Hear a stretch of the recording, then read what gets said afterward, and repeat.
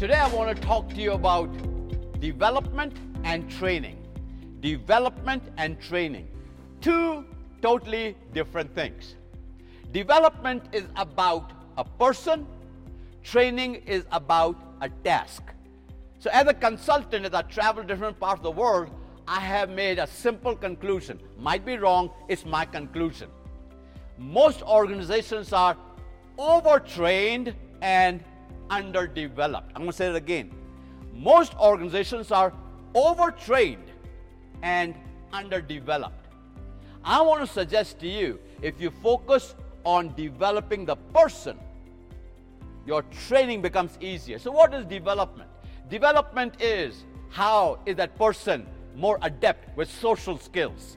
How can that person have decent conversations? How that person can resolve conflict? How that person has people skills? How that person can resolve the differences and mitigate the challenges that go on in every organization? How does that person become a better person?